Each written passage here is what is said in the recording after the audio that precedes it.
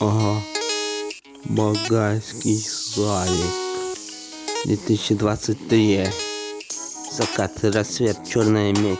Все это как белый пушистый ведмедь. Страна, город, учеба, работа. Что тебе надо, кроме красивого ворота, а? Ехка, машина, права, документы. Куда ты летом уедешь? Скажи, чтоб мне к тебе приехать. Но не уже далеко, чтобы встречаться было легко. Ты красивая, как майская роза. Я как дурак ждал тебя под болгарской березы.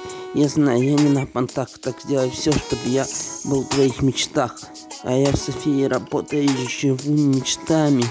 Когда я набухаюсь и не накурюсь, я представляю, что я теперь где-то на пляже проснусь. Я в Болгарии никогда не съебусь. Понимаешь, может быть, я и гусь, и я пасусь. Но я не пойму, где и что чувствую сейчас.